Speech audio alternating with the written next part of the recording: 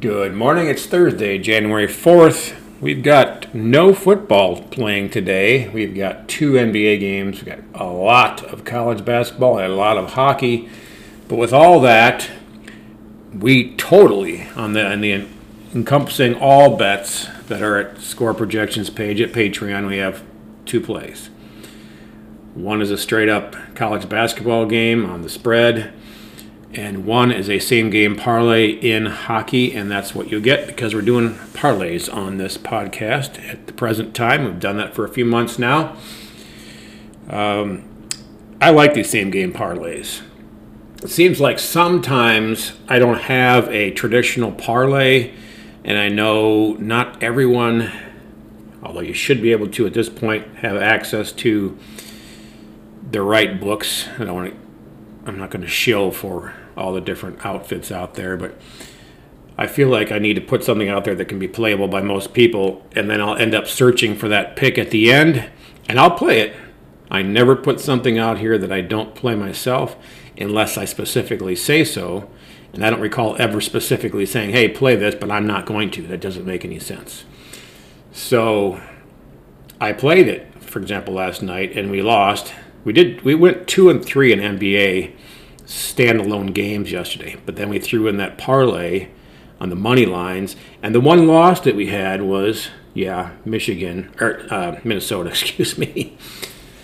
Minnesota did not get it done in the NBA last night. That was our 1 out of 3 loss on a straight standalone play, but that was one of our legs in a parlay, so we ended up going 2 for 2. But on the podcast, 0-1.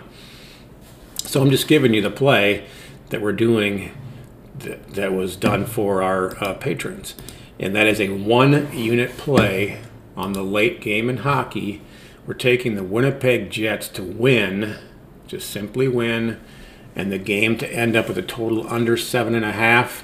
Got it at -115, and then immediately it went up to -120. That was an MGM. Rivers and similar sources there had it at -122. It's still great value. I'd probably play it up to -135.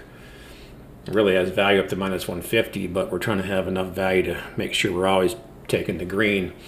So I have this as Winnipeg 3.89, San Jose 2.05. It looks like a 4-2 game if you ask me. Winnipeg winning by 2 seems pretty good. I mean, San Jose has lost 9 in a row. All right. Winnipeg is a defensive-minded team. It's not always likely that they win by 2, although they're playing extremely well right now, and San Jose is terrible. But San Jose is at home. That does mean something in most sports and most teams as part of most sports. So I don't want to risk the winning by 2. I do feel very comfortable that Winnipeg wins. I feel very comfortable it's a lower scoring game. We obviously have two sides of risk here. There's no guarantees. You can try to find unicorn urine and sprinkle it all over this for luck, or unicorn glitter. That might be a little prettier, right?